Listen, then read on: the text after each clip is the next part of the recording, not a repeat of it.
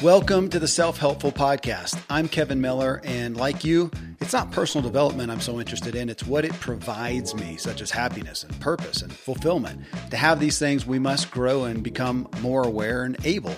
So I work with the world's largest publishers and agencies to bring you the cutting-edge experts on the subjects of self-help for in-depth conversations that help us understand and engage in our own self-help. In this episode, we're talking about literally increasing our minds and bodies' ability and capacity, as you'll hear shortly. I mean, think about just recharging your smartphone or your computer. But when you get a new operating system and the thing reboots and boom, you actually have more capability. Wouldn't you like to do that for yourself? I'm with Colin O'Brady, 10-time world record breaking explorer, speaker, entrepreneur, and expert on mindset. His feats include the world's first solo, unsupported, and fully human-powered crossing of Antarctica, speed records for the Explorers Grand Slam and the 7 summits. That's Mount Everest and all the biggest peaks on planet Earth. And the first human-powered ocean row across Drake's Passage. Colin's highly publicized expeditions have been followed by millions of people. His work's been featured on the New York Times, The Tonight Show, The Today Show, Joe Rogan even, that guy with the podcast, almost as popular as this one. Colin's TEDx talk has nearly 3 million views, and he's the author of the New York Times best-selling book, The Impossible First. And now, new book, The 12-Hour Walk. Invest one day, conquer your mind, and unlock your best life. We really get in depth in this talk, just looking at why we go from kids with these big ideas and goals and relegate ourselves to just working to pay the bills and existing and hoping to get some entertainment by watching the exploits of guys like Colin. I think you'll find a lot to resonate with. You can find Colin at colinobrady.com. If you find value from this Self-Helpful podcast, subscribe, leave a review about this episode, which a bunch of you have been doing lately. Just great reviews. Thank you. And best of all, share something you learned, something you heard, something of interest from this episode with someone else today. Talk about it at dinner, at lunch, whatever. You'll get more out of it and you'll help give someone else's day some benefit. You can connect with me at kevinmiller.co. Next up, Colin O'Brady and this discussion on upgrading our operating system.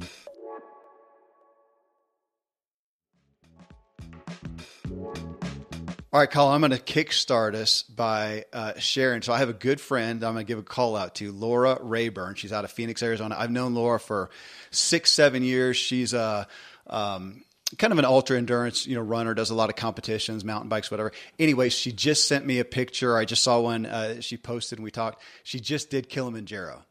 Amazing. Yeah. Amazing. Love it. Love it. That's probably a day hike for you, but still a pretty awesome feat. Oh, it's a great climb. Congrats, Laura. That's amazing. Yeah. It's totally fun.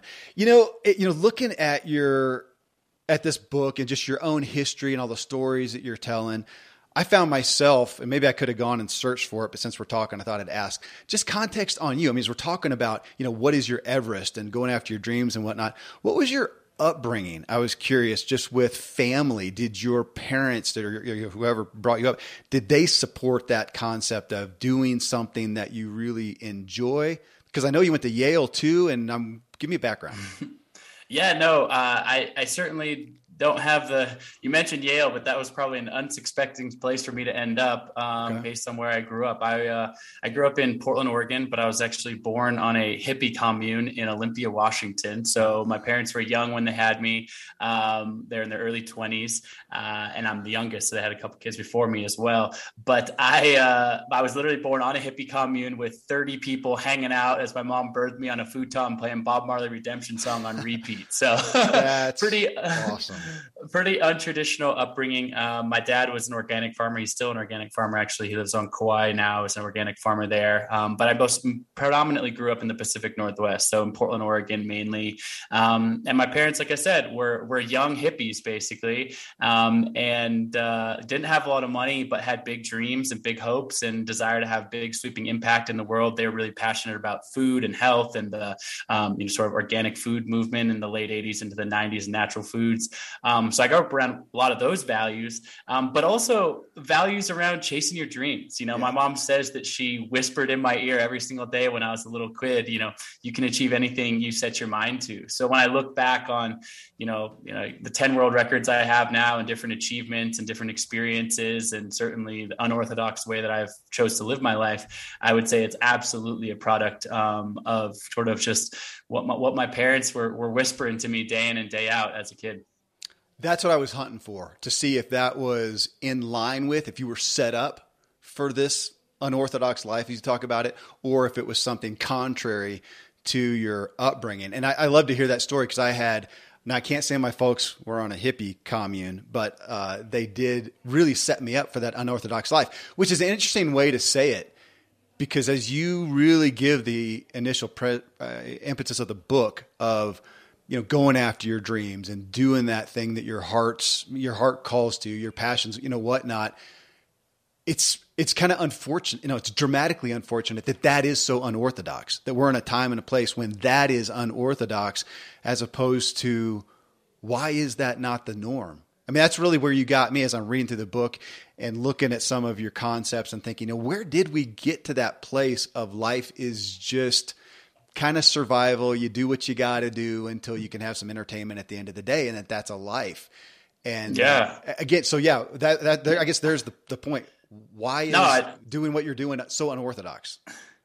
Yeah, no, it's funny. And I actually love the way you frame that question. It intuitively, it seems like following your dream and following your heart and following your passion should be the norm, right? If you really think about that on surface level. But too often that's not the case. This book called The 12-Hour Walk is really, it arcs around a bunch of the adventure stories from my life, crossing Antarctica solo, something no one had ever done, rowing a boat across Drake Passage, climbing Everest twice, K2, etc. But at its core, the message is, I ask, what's your Everest? Saying, I'll tell you a bunch of things, adventure stories from my life, because that is what has lit me up and that where my heart is. But that might not be your dream. In fact, I expect it's not. But what is your Everest? What drives you? And it's interesting, because I think it's a fundamental question to ask ourselves. But too often as we get older, we don't ask that question. We ask more the question of, what does society expect of me? What does my family expect of me? What should I be doing? Et cetera. And that leads us down a very different path. Something that I have thought about, and I read about in this book towards the beginning, I've kind of started to think about life on a scale of 1 to 10. Yeah. This idea that, 1 being our lowest low moments and 10 being our highest highs. And I've experienced a lot of both. I was burned in a fire, told I would never walk again normally. I freeze my butt off for 54 days alone in Antarctica. There were a lot of low moments there. But through those challenges, I've also experienced my highest highs, those 10s. And what I've come to realize is that what you're talking about following passions, is our lives in our modern society, too often we're stuck between 4 and 6. People are living a life that's kind of like, it's good enough. Like, I have this job. I don't love it. I don't hate it. It pays the bills. It puts a roof over my head. It's fine.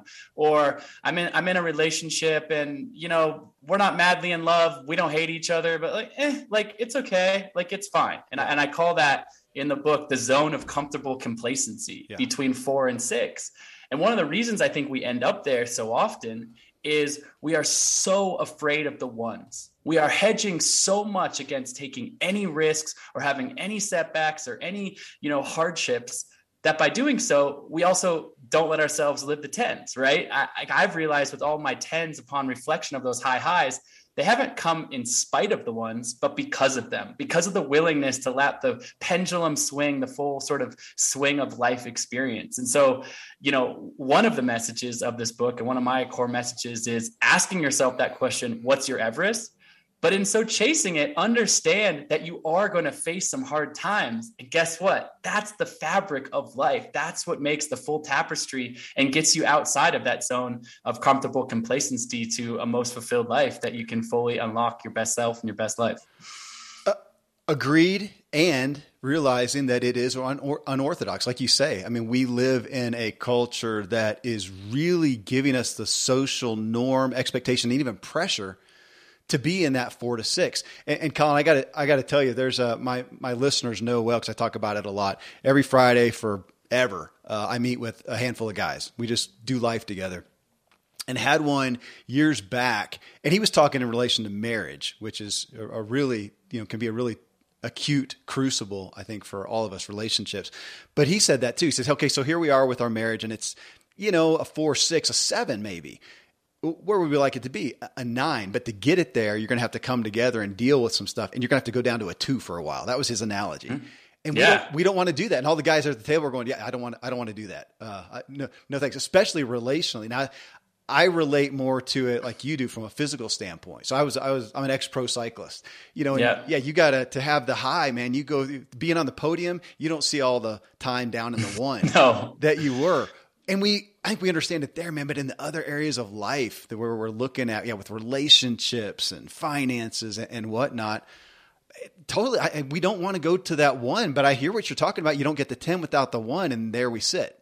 Well, I love what you say. Relationships is probably the most difficult, the most vulnerable, but also really, when you look back on a life well lived, in my opinion, probably by far the most important, right? Totally. And to your point, I fortunately have had an incredible relationship in my life. My wife and I have been together for 15 years.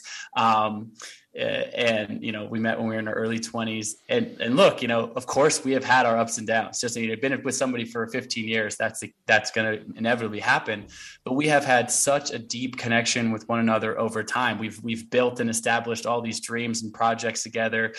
We've dreamed big. We've impacted significant with our nonprofit. She's been with me with all my expeditions, et cetera, build our businesses together. But I love what you say. Forget about the external of that, the what we've done in business, what we've done in life. It's the relationship, right? Sitting quietly in a room, one-on-one with one another. And it's interesting to hear your reflection with your buddies. Cause I think that's a common conversation, which is, I want a 9, but you know what that would require? That would require sitting vulnerably with my partner, looking them in the eyes and telling them what I'm afraid of, what's not working, what I can do better, being honest about how I can be a better partner, being honest with them about how they can be a better partner and having that be received. Right. And we know in relationships, that so quickly triggers such an intense moment. But if you can move through that moment, that too, as your friend said, move through the intensity, move through the initial triggering or hurt of that, but receive that in an accepting way, that can make you love and trust one another at such a deeper level. But it's hard, man. There's times when I've been able to do that. There's times when I haven't. It's, just like life, it's always a work in progress. But to get to that 9, I think it's worth it. But it's hard, man. It's definitely a challenge. Well, and it feels like what we miss. So we're going along in life at the 4 to the 6 and we think, okay, I want a 9. So I'm just going to add X, Y, Z, and I'm just going to go where I am and increase. That is just, I really feel like that's just our natural, logical expectation. But then as you're talking, I'm sitting here thinking, okay, if we're looking at the kitchen right now and going, dude, this is some old 70s style stuff and we need to upgrade it. What do? You remodel, which means what? You tear the heck out of the thing and totally destroy that. So we get that. For 3 months, you're not going to have plumbing. You're not going to have water. You're not going to be able to cook on your stove. But, 3 months later, you're going to have a beautiful new kitchen. That's the process. I love that analogy. Well, and same thing with you. So as you're looking towards, okay, I'm going to row across the Drake. What was it? The Drake Passage. Yeah. I'm going to row across that. Okay. I'm going to have to go with a trainer and get my butt kicked and break down all these, muscles so they build back stronger every day. So I'm going to have to go live down here at a 1 in order break down.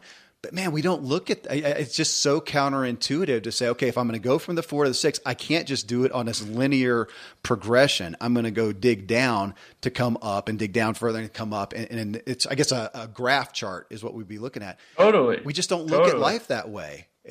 No, you bring up a good point. The book, The 12-Hour Walk, is really framed around limiting beliefs, right? Yeah. It's saying, hey, we all, myself included, despite whatever accolades or whatever any of us have, we're human beings, which means we have these doubts, these fears within our own interior dialogue. And each one of the chapters of this book breaks down what I found to be the 10 most common limiting beliefs that kind of hold us back. I don't have enough money. I don't have enough time. What if I fail? I'm not this. I can't claim this as a part of my identity. I don't like being uncomfortable. Yeah. And then one of my core premises is something that I define, I call a possible mindset. So I define that as an empowered way of thinking that unlocks a life of limitless possibilities. So basically this dichotomy between, we can either live in fear, we can either, live with these limiting beliefs and believe them as truths, or we can shift towards what I call this possible mindset, basically rewrite those limiting beliefs. You mentioned it briefly there, which is, I set out to row a boat across Drake Passage. So for those that don't know, the Drake Passage is the most dangerous ocean crossing in the entire world. It's the body of water between the southern tip of South America and Antarctica, about 700 plus miles. It's where the Southern Ocean, Atlantic, and Pacific all converge. There's commonly 40-foot swells, icebergs, whales. It's a rough stretch of ocean. And at that point, I had already crossed Antarctica solo on foot, 54 days, something that no one had ever done. And I said, I want to push myself in a unique and interesting way. So it's kind of a funny story, but I get the Discovery Channel to agree to, film this big documentary about the crossing. I team up with a bunch of amazing guys. There's going to be 6 of us. We're in a 28-foot rowboat, about 2 feet off the water's edge, open hull, no motor, no sail, nothing. And then I'm honest with myself and those around me. People are like, so I actually didn't know that about you, Colin. You've been rowing for like years. You've been a great rower. I knew you were a professional triathlete and had done some expeditions, but I just didn't know you were a rower.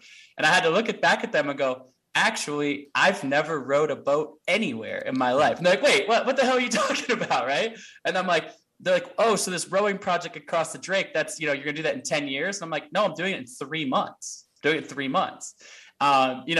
On its surface, maybe that sounds ridiculous. Maybe that sounds reckless, etc. But my mindset always has been, focused around this premise, a core foundation of a possible mindset, which is a growth mindset, saying, acknowledging what I am not in this moment. I am not a rower in this moment. This is a few years ago when this happened. I am not a rower, but I got to add just one word to that. Yet. I am not a rower yet, right? This idea that whatever we aren't in this moment, we can grow, we can evolve, we can shift. And then I open, won't give too much away from the book, but I open chapter 4 of this book, which is around the limiting belief of I'm not a blank. Imagine all the times in your life that you've told yourself, I'm not this, therefore I will never be that, right? This imposter syndrome. And so I find this rowing coach who's a friend of mine, who I know knows about to run. I tell him to take me down to the river and teach me how to row. And the first thing I do, keep in mind, 3 months for me rowing the most dangerous ocean stretch of water, is I get in the boat, I try to take one stroke, I'm by myself, and I flip the boat over in 6 inches of water basically and fall out of the boat. Literally fall flat on my face, stroke 1. And it's an embarrassing moment. It's rough. It's brutal. It's not an ideal situation. But it's, to your point, it's what we need to do, which is to say, I'm not a rower yet. I picked myself back up. I tried it again. I diligently for the next 3 months. And long story short, I did complete the world's first ocean row across the Drake Passage. But it all started in this moment of saying, we have limiting beliefs that say, I'm not this. I acknowledge I'm not this yet, but I said I can evolve and grow into that. And so this book, of one of the 10 lessons this book teaches, is to say, we are all sorts. We're not all sorts of things in any given moment, but that doesn't mean you can't claim it as part of your identity and start doing it. I make the point that, Kobe Bryant at some point dribbled a basketball for the first time, or Meryl Streep had to, try out for her first school play before she won however many Oscars she's won and been nominated for. Stephen King had to pen his first few sentences before he wrote 64 best-selling novels, right? We are all novices at some point. But at some point you say to yourself, but I'm going to try that. I'm going to try again, and I'm going to try again, and I'm going to fail, and I'm going to feel some of those ones. But that's the only way that I'm going to get to those higher highs of anything that I'm passionate about.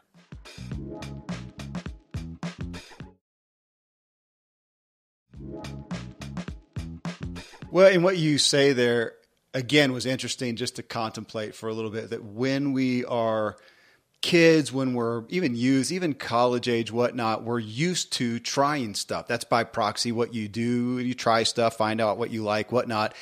And then real quick, you kind of figured something out and you're done. And how few times, for everybody listening, how few times for yourself or for others have you heard somebody go, man, I just tried something totally new. Somebody who's in their late 20s, 30s, 40s, even more so 50s or 60s. Man, we just don't really do that, we kind of get set and we don't try new things. And yet, like you talked about, Zig Ziglar's famous for saying that anything worth doing is worth doing badly to begin with. And, so I'm a lifetime athlete. I think pretty highly of my athletic prowess. And I remember the first time I went out and did real rock climbing, like the legit, in the harness, the whole thing. Yeah.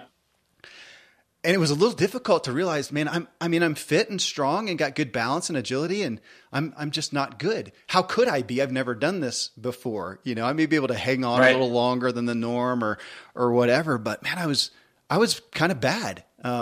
And that's where you start off. And man, we don't do that. When did we, kind of abnegate that? That's something you do in your childhood. After that, you just stay, safe. You stay safe. Well, and I love what you say about childhood, and because I have sort of an anecdotal reference point on that, which is, I do a lot of public speaking in two different forums. Typically, one is corporate public speaking, big offices that, big companies, stuff like that. And the other is my wife and I 7 years ago started a nonprofit called Beyond 7-2, which is all focused on inspiring young kids to get outside, move their bodies, live active, healthy lives, inspire kids to, really dream big and achieve those goals.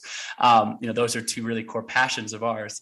And it's interesting. So I have obviously pre-COVID, haven't been in the classroom as much, but over the years, I spent a lot of time in schools, in the big assemblies, 500 plus elementary school kids in a gymnasium, getting them excited about dreaming big. And I asked them that question. I asked them what's your Everest question? And it's an easy and obvious metaphor for young people to wrap their mind around.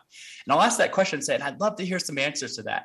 And inevitably, every single time I get 500 hands. There's 500 kids in the gymnasium, 500 hands shoot up in the air of, 8, 9, 10, 12, 11-year-olds. And they're like, Colin, my Mount Everest is to be the first person in my family to graduate from college. Or my Mount Everest is to make sure the snow leopards are off the endangered species. I mean, I can just literally go kid by kid, and they're telling me, this is what I dream about. This is what I want to achieve. This is what I want to do. It's amazing. And then I asked that question I ask it of college kids, and then I ask it of adults, and I ask it of advanced executives. And it's interesting that every single age older that I ask that question, the fewer and the fewer and the fewer hands that get raised. And so I've looked at that and go, why is that? And what I realize is this book is really at its core talking about what I said, this possible mindset, this empowered way of thinking that unlocks a life of limitless possibilities. And what I realized is we are born with the book is about how as adults we can shift back to a possible mindset, but it's not something we didn't have. Kids are actually born with this innate curiosity and this innate belief in limitless possibilities. And unfortunately, the way our society is set up is that we unlearn that over time. We try a bunch of things, we get into something, we focus, okay, that's what I am, that's what I'm good at. I'm good at math, but I'm bad at writing. I'm this type of person, I'm not that type of person. I'm a runner, but I'm not I'm not a painter, whatever that is. And we set this identity. And so it's interesting to realize that at its core, when I talk about this possible mindset, this is actually something we all have within us in spades. We are born with this and this capacity. And unfortunately, over time, we unlearn it. So it's very interesting. You say that thing about childhood and the way our society is set up to encourage trying new things and shifting things. But to your point, your friends, your peers, people we know as the decades progress, trying fewer things. Or even for you, you're a badass, professional cyclist, and you try a new sport, and you're like, damn, I gotta suck at this, right? I thought I was good at all the things, but of course I have a feeling that you have stuck with it and have become quite proficient at that as well, because you have that mentality, but not everyone does. Well, I'm facing it right now. So I got a group of guys, kind of a new set of guys that we did some like a 12-hour mountain bike race together, and we've done some things there, and a lot of them also raft. I just have not done it. I mean, you're in the mountains like I am. There's so many stinking activities. You kind of choose, figure out, and rafting has just not been one. So they're going to get me out on the stand-up paddle boards and the rafts going down the river. It is cool. My ego doesn't doesn't miss that. Here I can dice on the mountain bike, but they're going to get me on the paddleboard, and I'm going to fall on my butt over and over and over. And I don't really want to be seen doing that, but I also want to be with them, and I'll make it through it, and I'll progress. And to what you're saying though, it is weird on the Everest thing, because you would think here are all these kids with these things that they would aspire to do, and they've really experienced and been exposed to so little. And here we are, as adults who have been exposed to so much, you would think that our dream list has just exponentially grown and the Everest list is like pages long at this point. That seems more like it would make sense. Like I could make a case for that. And of course, what you're saying is no, it's the opposite. We know that we have less things. It just really doesn't make any sense. And again, we're back to that unorthodox thing that shouldn't be unorthodox. It doesn't make any sense. Yeah, no, absolutely. So with this 12-hour walk, so here's what you got me thinking, Colin. You're looking at, you're calling people, well, even the tagline, invest one day, conquer your mind, and unlock your best life. And what struck out to me is even your tagline, it obviously presupposes that we have not conquered our minds. Let's start there. Just start right there. Yeah. I believe that life is a work in progress, myself included, any one of us, I believe I'm a lifelong learner and we can always evolve and grow. So that's a core premise, but I do write sort of tongue in cheek, but I write it at the very first chapter of this book, which is, hey, this book is full of advice, wisdom, but at its core, this is a call to action, which I'm excited to talk about, which is forget all the things that I'm preaching in this book. I'm asking you to do one thing, and through your own lens, you're going to grow and evolve from this. But I do say, hey, but if you've got it figured out, if you've already conquered your mind and you're dialed 100%, I invite people to say, set the book down, keep doing your thing. You're crushing life, like 2 thumbs up. Well, and if you awesome. If you're hearing that, you have, text me and let me know and we'll have you on the show. Exactly. So, I say that with a smile because, my biggest mentors, people I admire, people who I feel like have it all figured out in their most honest and vulnerable. I'm a human being, we all are, we're all going through this. And as I say, those 10 most common limiting beliefs, you might not be experiencing all 10 at once at the highest height, but you've probably experienced some of them over time and most likely are experiencing a lot of them in this moment. So each one of these kind of premises reaches people differently. But at its core, this book, I'm excited about the book. I want people to buy the book and read all the pages of the book, of course. But the call to action from this book is simple. I think too often in personal development, there's all these graphs and ideas and charts and things like that, but there's not that many actionable takeaways. Yeah. And what I think is that this book is the opposite. I think there's all sorts of great, rich storytelling in this book. And I think you'll be entertained and you'll laugh and you'll cry and all the things as I tell you about adventures and share that of why I'm telling you those stories. But at its core, I'm leaving you with one thing, which is to say, I believe and I've found that we can make a significant shift in our life by taking one experience, one day, investing one day, as I said. And what it is, and I'll tell you how I came up with it, kind of through my own expeditions, but it's a 12-hour walk. I'm inviting you to take one day, put it on your calendar. And what it is this: you walk out your front door, you put your phone on airplane mode, and you don't listen to any music, any podcast, no external inputs, and you go for a walk alone with your own thoughts. And to be clear, to clarify, this is not a competition. There's no, you don't get any reward for going further or faster. This is meant to meet you right where you're at. This isn't something, I got to train for a year, like a marathon and get prepared. It's like, I literally don't care if you go for 1 mile, if you go for 50 miles. I've had people of all ages test this. I've had my mother-in-law who's 77. She walked one lap around her block and then sat on her porch for an hour in silence and walked another mile, 1 lap around her block. And that was her 12-hour walk. I've had professional athletes walk, 47 miles without stopping, whatever. Both of those people are doing this walk correctly. The exercise is less about your an exercise of your body, and it's more about an exercise of training the mind. And what I found is, I'll ask you this question, Kevin, which is in your life, in your adult life, say the last 5-10 years, et cetera, what's the longest, and you've done some badass stuff that's outside the scope of most people, but what's the longest you've gone alone in silence? And I'll define that, meaning sleeping doesn't count. So waking hours. Every time you look at your phone, the clock resets. Every time you talk to somebody else, the clock resets. Every time you read something or there's music on or something like that, the clock resets. What's the longest alone in silence in your own head with no external inputs do you think that you have spent? And in truth, Colin, and let me qualify it, but I would say about an hour, because even though I am known for solitude, I'm known for taking off. I'm going to take off in a week, for almost a week alone. But it's really hard for me to just sit in solitude. I can be alone and I can go for an epic ride or a run, and I'm doing that. And that's an activity based thing. I'm doing something. I can write either it's my own book that I'm, working on, or I'm writing ideas and thoughts. It's always filled, but just to sit there and I'll start there. I've got a couple other things I want to dig in with you on that. But in truth, I don't, even an hour it's substantial to even do that long. 100%. And look, that's the common answer. And honestly, you're out there on the way further edges of, 3 standard deviations away from the mean, from the average person, being how much time you have spent alone, how much time you pushed yourself on bikes and that kind of stuff. But that's common, right? We have these smartphones in our hand, and this book is not vilifying technology. I'm on social media. I am mostly I'm usually checking in with things day to day.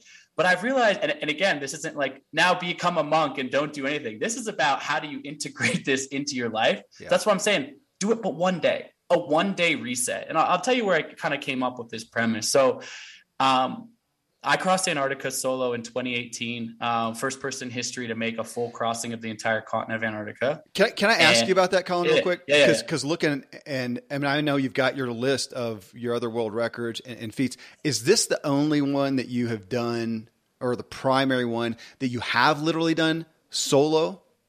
I mean, you didn't do Everest alone. You didn't do the rowing alone. Even in the triathlon, I mean, you were with a group of guys. This is total butt solo. Was that kind of the... Yeah, totally. So my other world records, from my mountaineering records and stuff like that, I guess the rowing records, that was with the team. That was 6 of us. The other records are records that just have my name next to them, but they have a whole team of support behind them. That was my point, right? Had different buddies climb different peaks with me, or, support systems in place and things like that. So with Antarctica, I was literally dropped off on the edge of the frozen continent with a 375-pound sled full of all my gear, all my food, all my fuel. So unsupported means you're not getting resupplied of food or fuel across the way.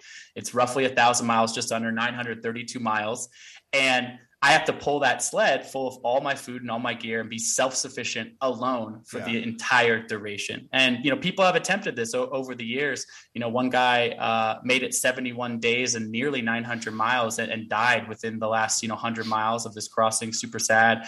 Another really prolific polar explorer made it 50 some days and ran out of food and fuel and had to be evacuated from the continent. There's a lot of people attempting it, and it's just because the math is tough. I mean, basically I started out, eating 7,000 calories of food per day, which sounds like a ridiculous amount, but I was burning 10,000 calories from day one. It's minus 30, minus 40. I'm pulling a 375-pound sled. Day one, I could literally barely pull the sled. Did you bulk up? I'm just curious. Did you bulk up, like put some fat on so you had some reserves? Yeah. I mean, I put on maybe 15, 20 pounds. Wow. In that last month, I mean, I obviously wanted to strength and muscle and all that, but I also just in the last month was just eating ice cream and croissants and stuff like that. That's just awesome training. Extra fat on there. But by the end, I mean, even halfway through, I was a bag of bones. I mean, hip bones, ribs sticking out. At one point, I remember day 30, day 40, I looked down and my wristwatch, it actually slides like towards my elbow. And I was like, oh, that's weird. I must have accidentally loosened up my wristwatch.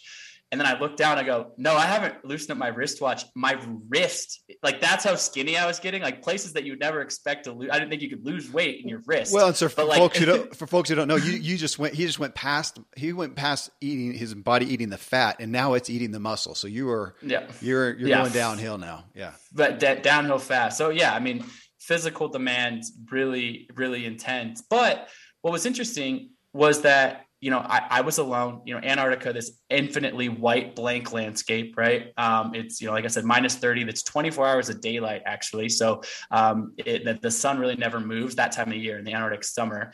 And so it's just white and it's like high noon in every single direction. And there's really, once you get in the interior, there's no mountains, there's no rocks, there's no wildlife, there's literally nothing. You're alone in this empty white landscape that's minus 40 degrees and trying to kill you basically. Yeah. So it's a deep journey into the mind, more than anything else. But funny enough, and really surprising, was there was another guy attempting the crossing at the exact same time, literally the exact same time as me, which meant I actually ended up in a cargo plane being flown to the edge of the continent, shoulder to shoulder with one of the most badass polar explorers in this world, this British Army captain by the name of Captain Lou Rudd. He's like the equivalent of a Navy SEAL, Special Forces guy, super badass, really, guy I have had a lot of respect for. And we're no longer racing history, but we get dropped off 1 mile apart from each other. And it's like a ready, set, go, 1,000-mile race across the continent, not only to be the first in history, but now it's a head-to-head race. Yeah. And what happens on day one is he kicks my butt. Like, I could barely pull my sled, and before I know it, he just disappears across the horizon, so much so that I'm actually crying. This is really pathetic. Hour 2, hour 3, I start crying, but it's minus 30. I didn't realize this, but when you start crying, you feel so pathetic. Minus 30, the tears, they start freezing to your face. I got frozen tears on my face. I can't pull my sled. Day one, the guy who I'm supposedly racing now is just crushing me, and I'm defeated. So, that in itself is a longer story, but the 12 hours, interestingly enough, I had mapped it out, and I thought 10 hours is the furthest I could possibly ever pull my sled in a given day, the absolute maximum. I told me that was my belief. I mapped it out. I can't pull my sled any further. And then Lou kicks my butt. My wife starts saying to me, I talked to her on the satellite phone. She's like, if you're going to catch up, you got to go, more hours per day. And I just said, I can't. I just straight up cannot. It's impossible. Sorry. I'm going to be lucky just to keep pulling my sled. And then to my complete surprise, on about day 5 or day 6 it was, I actually spot a tent on the horizon and realize that I have caught up to Lou. And we end up shoulder to shoulder with one another. And he starts kind of talking to me, and I realize he's kind of messing with me. He's like, I've got a little bit of advice for you. I got a few tips. And I'm like, this guy's like a badass military veteran. Yeah. He's like, there's no way. He's just being nice to me. And so I tell him, hey, let this be the last time we speak. Like, I was just like, no offense. I'm not wishing you ill will, but like, I can't have you like talking to me, right? Like, what you're going to say is not going to be friendly. And so I'm like, I'll see you later. But then we're shoulder to shoulder. We're both 300-pound sleds pulling through whiteout shoulder to shoulder. If you watched us like as an omniscient narrator, you'd see these two guys pretending to not talk to each other, walking endlessly across Antarctica, and 8 hours goes by. 9 hours goes by. He's still right there. 10 hours go by. I'm like, okay, someone's got to stop. But I think to myself, I have to keep pulling this sled. I can't let him finish today ahead of me. So 11 hours goes by. I'm completely exhausted, more tired than I've ever been. And he's still right there. But eventually he reached down for his tent, and I pull my sled 1 more hour to 12 hours. And I take the first lead in this race. And I think to myself, man, there's no way I'm going to complete this crossing ahead of him unless 12 hours become my new norm. Yeah. And so that was day 6. And I was ultimately out there for 54 days. And 12 hours became my new norm. So for the next 48 days in a row, I didn't take a single day off. I pulled my sled 12 hours per day to get across the frozen continent.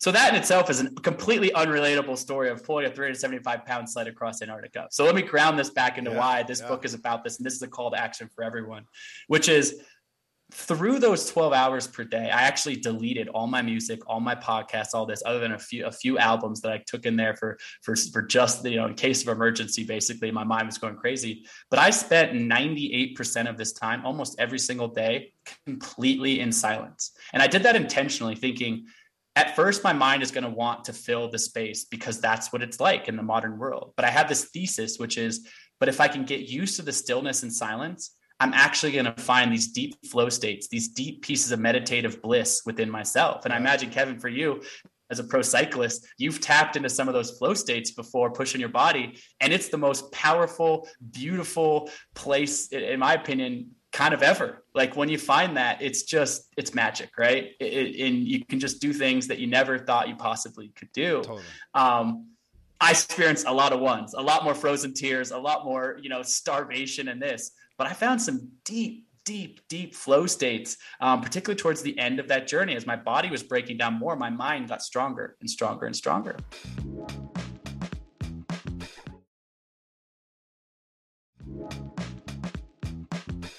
And so I completed that crossing successfully. A lot of fanfare, a lot of media press, a lot of humbled by people's curiosity by this, was great. And I thought, wow, I found this place in myself. How beautiful. And I really had a couple of years there where I felt very, tapped in from this experience. And then COVID hit. Yeah. And then the world shut down. And I was locked in my house, just like everyone else was, with my wife and my dog. I was on the Oregon coast where my family has a small cabin, and we just holed up there for months, completely locked down in the spring of 2020. And I found myself at the opposite of a peaceful mindset. I think a lot of people can remember that moment, right? I felt depressed. I felt anxietous. All the things that I had planned were canceled. Least of the world's worries was that, but I was living inside my own head, right? Just feeling horrible. And so I asked myself in that moment, and after a couple of months of pretty deep kind of depression and anxiety, going, when was the last time I felt calm? When was the last time I felt in flow? When was the last time I felt at peace? And I said, funny enough, despite the challenges of it, it was when I was alone in silence in Antarctica. So I say to my wife, I said, this might sound ridiculous, but don't worry about me. Tomorrow morning, I'm getting up and I'm going for a walk 12 hours long, and I'm going to come back at sunset. So I go outside, start walking down the Oregon coast. About 20 minutes in, my phone buzzes in my pocket, and I pull my phone out instinctively to look at my phone. And I just have this intuition, like, wait a second, I've been Zoom calling with my family and been whatever, doom scrolling the news every single day. Like, I didn't need my phone. Phone goes on airplane mode. And I end up taking this walk all day for 12 hours. And when I came back from that walk, my wife looked at me when I walked back in the door, and she's like, oh my God, just your posture, just the look on your face, like, you seem better than you have in months. And sure enough, she was right. I had found that peace in my mind again by kind of being quiet, being silent, walking for a day. And so the real premise of this book, and I tested this on many people before I wrote a book. Maybe this is just a me thing, maybe this is just something in my brain or whatever. But I've now had, many people test this. And my goal is to inspire 10 million people ultimately to take this walk with this movement. Is I realized you don't have to go all the way to Antarctica. You don't have to, spend however much money and fly to the other side of the world and go on some epic expedition. We as humans, we actually all have access to this, and it's completely free. What it costs you is one day of your life. And if you invest that one day, and like I said, I don't care how far you walk, but take a day, put your phone on airplane mode, take a 12-hour walk. The benefits are profound. Those limiting beliefs, that depressed, that anxiety, that feeling of being stuck, those challenges that you might be facing right now, so many of them can be rewritten just by having the courage and the strength to take a day alone in stillness, walking, moving your body, being outside. It's powerful medicine. It's simple, but deeply powerful. And that's really what this book, and more than anything, more than a book, I consider this a global movement, a call to action to say, hey, in our modern world, we need this. We need a reset. So anyone listening, I encourage you to take the 12-hour walk. I'm actually doing, you can do it any day, put it on your calendar, but I am, as far as with the book launch, I'm doing a call to action, which is September 10th, kind of inviting mass participation. Of course, all of us walking alone, we'll be walking out our front doors or wherever you are. But September 10th is a day that I'm inviting a lot of people. So Kevin, I don't know how you feel, what September 10th looks like on your calendar, but would love to have your participation. Well, I didn't know about the date, but I know where I'm going to do mine. Amazing. We talked about where I am, and I actually have the benefit of a high mountain. It's really just a forest road that's, I don't know, it goes all the way from Colorado Springs to Denver. And Amazing. It goes right by my house, and I'm going to do it there. I want to ask you though, I want to dig in on reset. I say this a lot, or I cite this a lot. Pascal, one of his most famous quotes is, all of humanity's problems stem from man's inability to sit quietly in a room alone. And a lot of times it's tacked on there for even just 15 minutes. Now you're talking about, again, 12 hours. So here's the premise I want to throw at you and play with. Every day, we all use our smartphones. We all know about that. You just talked about that. We all have our smartphones.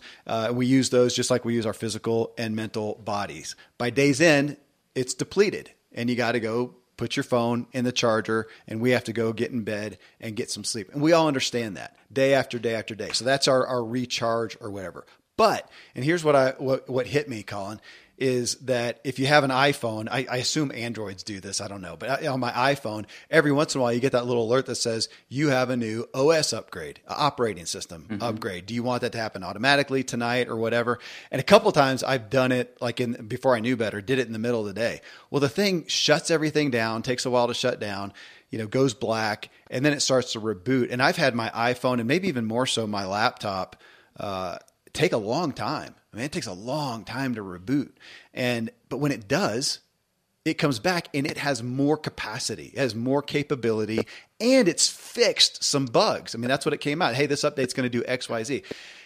And I thought, we don't do that. When was the last time we go to sleep? We may go on a vacation. We may go have an experience. We may, veg out and Netflix for a day during COVID and eat a bag of chips or whatever. Those are relief. It's not renewal. It's not an upgrade. Mm-hmm. And I thought we don't ever do that. And actually I talked about this. It was last year, Colin, because I did go away on a getaway and try to spend more time not producing something. And it was like 3 days or so. But I did, I went out in the woods and did some long runs and whatnot. It still wasn't what you're talking about. I was still thinking about my effort, thinking about my pace, thinking about, whatnot, and barreling down a trail on the mountain bike and whatever. It still wasn't what you're talking about of just going along with not any effort or production and looking at a reboot, you said a reset. We just don't do that, period. And that's what I loved. You're calling us to do this, to go out there. And you probably know more about this than I do. I feel something. I mean, it's like to sit and meditate for 12 hours. I don't know if I have the capacity to, but walking, you at least get to do something. And when you talk about a flow state, I really feel flow most when I am engaged to some degree physically with something. Yeah, no, everything you said is so spot on. I love it. The iPhone thought of, sometimes you got to reboot the OS, right? Yeah. That's 100% the case. And I think that to your point about, look, I love taking a vacation, right? I love, taking a day and vegging out or whatever. And those things are nice relief, as you said, or kind of escapism from life. But this is a little bit different. This is a little more intentional. It's that reset of realizing what I found with all the people that have done the 12-hour walk so far, and myself included, of course, is the first couple hours, you might start thinking about the stuff, I got this to-do list, I got to this, whatever. But and the reason it's 12 hours, after a few hours, you start tapping into some deeper stuff and go like, oh, I've got this sort of thing that's going on in my life. I got to make a big decision about that I've been putting off. And you spend the time thinking about it, right? Or you have some clarity on some things you're working through, or some resets, to your point of just kind of like letting the mind kind of relax for a bit. And to your point, this book, this concept is really meant to meet people right where they're at. That's what's so important to me about it. I've done several 10-day silent meditation retreats, Vipassana meditation, 10 days silent, sitting on a meditation pillow, going deep in the mind. There's a ton of value in that. But to your point, there is, a high threshold to being able or wanting to do that, or being able to find the time to do this. This is something that's saying 12 hours at one hand, it's a long time. It's a full day. But how many days over the last year do you not even remember what you did, right? You had a full day, you did your stuff, you went to work, you did this, whatever. You will remember this, and 12 hours will go by. It'll be tonight before you know it, right? And so it's an accessible amount of time. And to your point, I could frame this and we could call this a meditation. It certainly is a walking meditation of sorts. But it's also accessible if you're sort of not predisposed to, that sounds too woo-woo, or this is more spiritual, whatever it is. Like, hey man, go for a walk. That's such a human thing for all of us, right? And the other thing that's very human is being outside. Yeah, it's being outside. If you go back into our DNA of human beings, however many thousands of years ago, right? We lived outside. We have a connection to nature. And in our modern society, it's pretty easy to go from your house to your car to your office to your this, maybe you step outside for a few minutes here and there.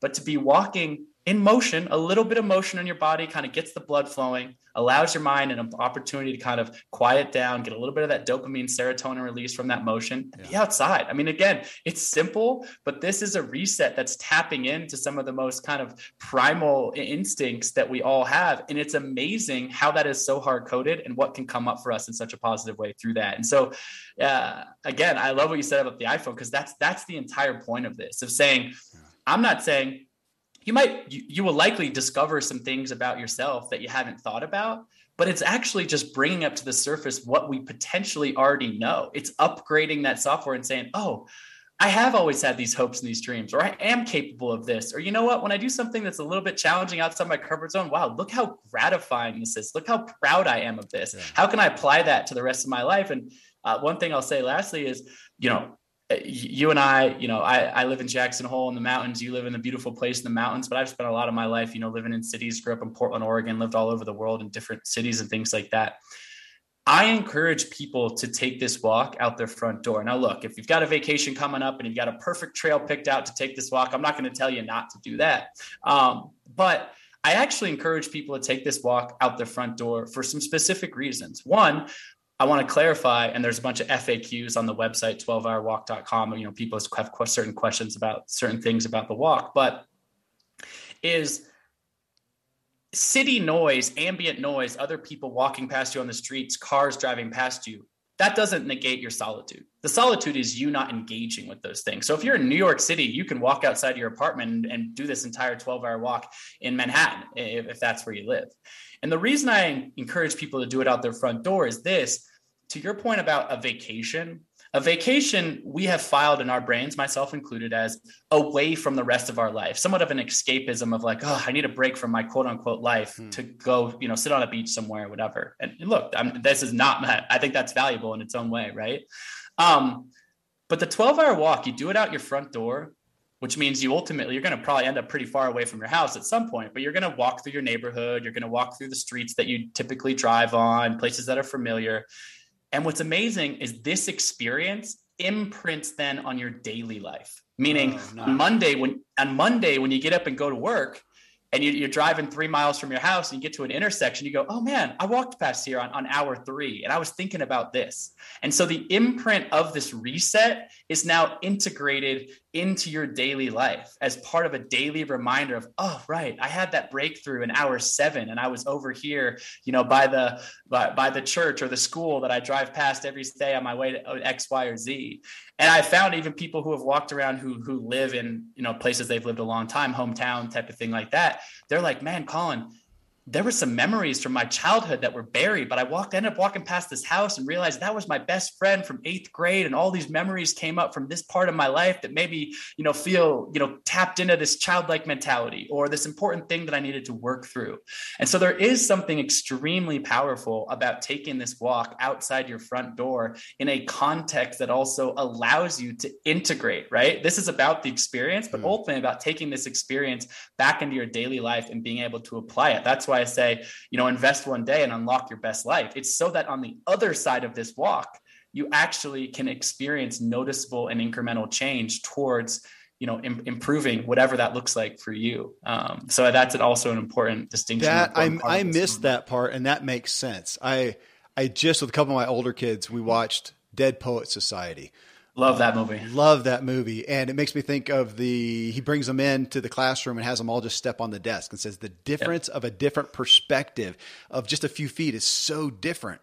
And I can see Captain, my captain. Oh, Captain, my captain. And here is the town, the city, the area that I live in that I'm driving through mindlessly most of the time. And now to have that experience walking, that's interesting. I didn't get that part out of there. And I also appreciate you saying, the first couple hours may be odd. I did, Colin, a couple years ago. That's been a long time. It's probably 7 years ago or so. My wife and I went to Cancun. And we did an all-inclusive resort. She talked me into it. I had never wanted to do that. I didn't want to do a cruise because I thought, I like cooking and doing stuff. What am I going to do? And so 2 hours, our first 2 hours, we're on the beach. They bring you everything you want. You don't have to do anything. Mm-hmm.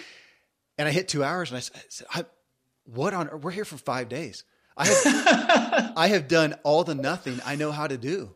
And it took me so long to get into that. Now, by the end of it, dude, I was clued in, and I can do a day of nothing now that I didn't used to be able to do that. But I could see that with this 12-hour walk, that the first couple of hours, like, oh my gosh, it's going to be a massive, more than a reset. It's probably going to be a kind of a discombobulation for life. And that's also why I said when I, deleted my music and my podcast and all this stuff when I'm walking across Antarctica, the first few days felt like a lifetime. Yeah. But then there was weeks towards the end that felt like minutes or days because I ended up tapped into that flow. And it's interesting to kind of get through some of those early challenges. The other thing that's interesting about this, for those that are listening to this, what I have found is the experience itself of the 12-hour walk. Of course, the 12 hours is the most potent part of it, the actual walking, but it starts right now. So you're hearing Kevin and I talk about this topic, and you're probably at some level thinking, should I do this? Shouldn't I do this? Is this for me? I don't know. The exercise is starting right now. And here's what I mean by that is that it's likely, if you're a human being with a pulse, because I would do the exact same thing, that you're maybe curious, you're maybe interested, hopefully you're committed and excited about this, but there's also some reservations, right? Like you're going to yourself like, oh, this sounds like a cool idea, but I got a busy life, man. I don't have enough time for this. Or 12 hours, like, man, that's a long walk. Like, I haven't exercised that much. Like my feet are going to hurt. I don't like being uncomfortable. This isn't for me, right? There's that voice, even if it's balanced with the positivity, there's that voice of that negativity, which ultimately what is that? Those are limiting beliefs, right? Those are your core limiting beliefs popping up. And what I've found to be so interesting is, even for myself, every time I put this on the calendar, I have a few of those pop up in my brain based on whatever I have. Go, how busy, I don't have the time for, whatever that is. What I found is this exercise, even inviting you to do this, is me holding up a mirror to you. This is me holding up a mirror, and whatever limiting beliefs, if you're in your car or you're on a run or on your jog, listening to this podcast with us right now, whatever limiting beliefs are popping up in your head right now that are thinking, this is the reason why I shouldn't do the 12-hour walk.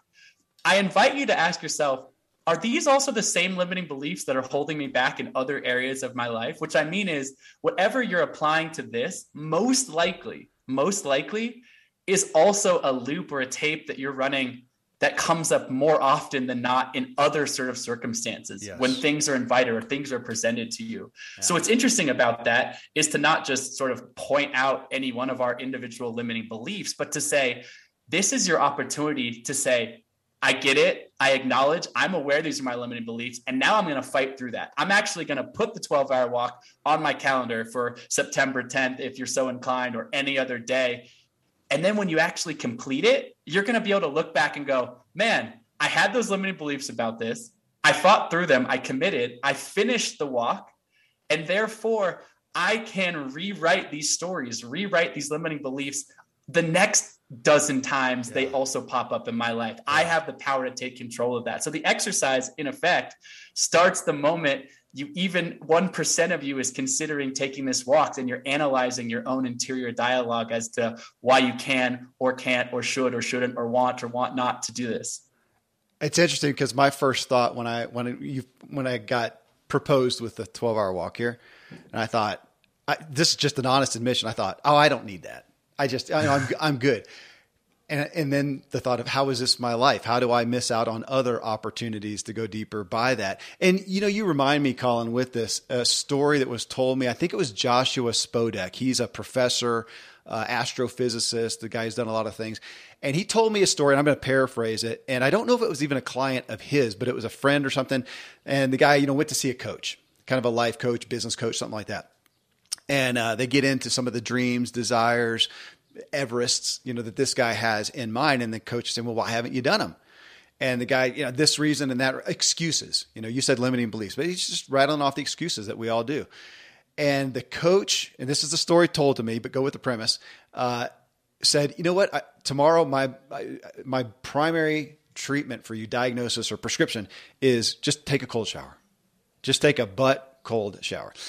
And the guy, of course, didn't do it. And why? And all the things he said, and he in essence said what you're saying. All the little reasons of discomfort and why you don't want to do it and why you put it off, and a week has gone by, and you still haven't just taken a cold shower. Those are what are keeping you from this next step. So the guy goes and takes his cold shower. And then I think it goes on that, for days then he takes a cold shower. And it was the biggest change that he had ever experienced, because it just finally, like you said, it just finally got him past those inherent limiting beliefs and excuses, and to where I think you started off chapter 1 or 2 or point 1 or point 2 on just the willingness to experience a little discomfort, whether it's a 1 or even it's a 2 or a 3, that is so converse to our current culture to withstand any discomfort at all. We're all just at a place where we've kind of figured things out the best we can. We're managing. The only thing we want is a little more comfort. We don't want less comfort. And of course you're saying, and that's why you're not ever having the 10. Mm-hmm. No, 100%. Yeah. It's that little thing that, the cold shower, it's starting your day in that way, whatever that looks like, of saying, oh, let me kind of rewrite a little bit of my internal dialogue and fight back against this excuse, because it's ultimately right. The coach gave this prescription to this guy, not because it was about the cold shower, but it was like, cool. So now that you've gotten over that, how many other things, what's the domino effect? What's the ripple effect of that throughout the totality of the decisions and choices you make through your life? And that's going to be massively profound. Yeah. Colin, okay, so September 10th, I didn't know that date. So September 10th, 2022, if anybody's listening to this really old, you can do it whenever you want to, but I'm game. Amazing. Amazing. I'm game to do it. I thought I knew I was going to do it, but now with you saying do it in places that are familiar. I mean, I live on this road, but it's not where I go back and forth all day. That's down here. Okay. I may rethink that a little bit.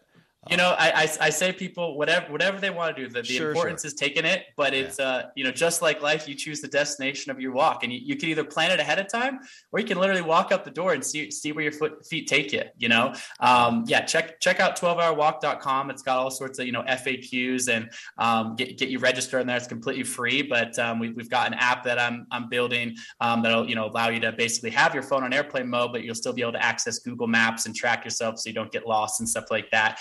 So a couple of simple things to kind of, aid you in this process, but also encourage you to stay locked in airplane mode with no distractions, et cetera. So all that information can be found on the 12hourwalk.com. And like I said, this is definitely an invitation to do this any day. I want people to participate, any day with this practice. But September 10th, I'll be walking. We're going to kind of galvanize a large group of people collectively walking together, because I do think that there's some accountability and strength in numbers, right? Knowing, hey, I'm walking out my front door by myself today, but there's several other thousand or tens of thousands, however many people around the world doing this on the same day as this, and being able to connect back. We'll probably do some fun maybe some live Q&As or Zoom calls or something like that to kind of keep connected as a community, if that is something that inspires you as well. But ultimately, the book walks through all this. The book is a powerful reminder about limiting beliefs and what we can overcome. I'm really, really proud to share it with the world, but at its very core, at its simplest core, my publisher probably wouldn't like me to say this, but the book is powerful. It's an important companion to this walk, but at its core, we've already explained the walk. It can be explained in one sentence. You can say it to your buddy. Hey, tomorrow I'm going for a 12-hour walk, and I'm putting my phone on airplane mode, and I'm going to just walk in silence and stillness my mind, period. Well, that's it. And you know what? I do want to pull that out before we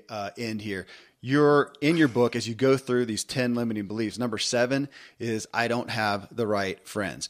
On that note, because we could talk about blue zones and the power of, the people. You had the Jim Rohn quote, who are some of the 5 people we hang around most, that you are giving this the opportunity to band together with you and others on September 10th. I will probably do that, though I also have a handful of friends in mind, and I may throw this out to them, say, hey, whatever date you guys will do it, I'll do it with you. Now, we're not going to commune and do it together, but the power of having somebody else doing it that we are held accountable for, to not only do it, but that we can commiserate with and talk about the experience afterwards. Man, again, that was your number 7th, limiting belief. What a powerful thing to do that. So whether you join Colin on September 10th, or I would encourage you to find somebody else who will join you and do it on a certain day, or do it during the same week that you can journey with, may not be anything more powerful to your opportunity than that. 100%. It's these pods. Like I said, the book isn't go by yourself for a day so that you can be alone by yourself for the rest of your life. This is how do you take and integrate this back? Community, the power of friends, deep friendship and camaraderie. That is so important and valuable to growth. And being able to evaluate some of that is what that chapter talks about. But whether it's September 10th with us, or you got a sister, a brother, a best friend, a group of friends, your buddies, that your Friday crew or whatever that is, to say, hey guys, let's all put this on the calendar the same day. And maybe you send a group text to each other. It's 6 a.m. I'm walking out my front door, and everyone receives that. They know that they're accountable to that. We're going to all call each other at 8 p.m. or whatever after I get home and take a shower, or the next day or whatever that is, to integrate that experience, because there's power in that camaraderie. So it's definitely a solo exercise, but something that can be extrapolated and expanded on and added depth to have that accountability and shared experience collectively. Man, well, hey, thank you for sharing your experience and not going to Antarctica and just staying solo the rest of your life. I appreciate that you came back and put the book together. Man, thanks for taking the time and just sharing this with us. I'm inspired and eager to experience it, Colin. Awesome. Well, thanks for having me. I'm excited to have your participation and excited for everyone out there to participate as well. Okay, friends. Again, you can find Colin O'Brady's new book, brand new book, The 12-Hour Walk, Invest One Day, Conquer Your Mind, and Unlock Your Best Life, wherever you get books. And you can find him at colinobrady.com. Thanks again for choosing to tune into the Self-Helpful Podcast. If you got value, subscribe, leave a review about this specific episode, and best of all, talk with someone about what you heard and learned today and let the discussion continue. Thanks for tuning in. I've sincerely hope I've helped you help yourself.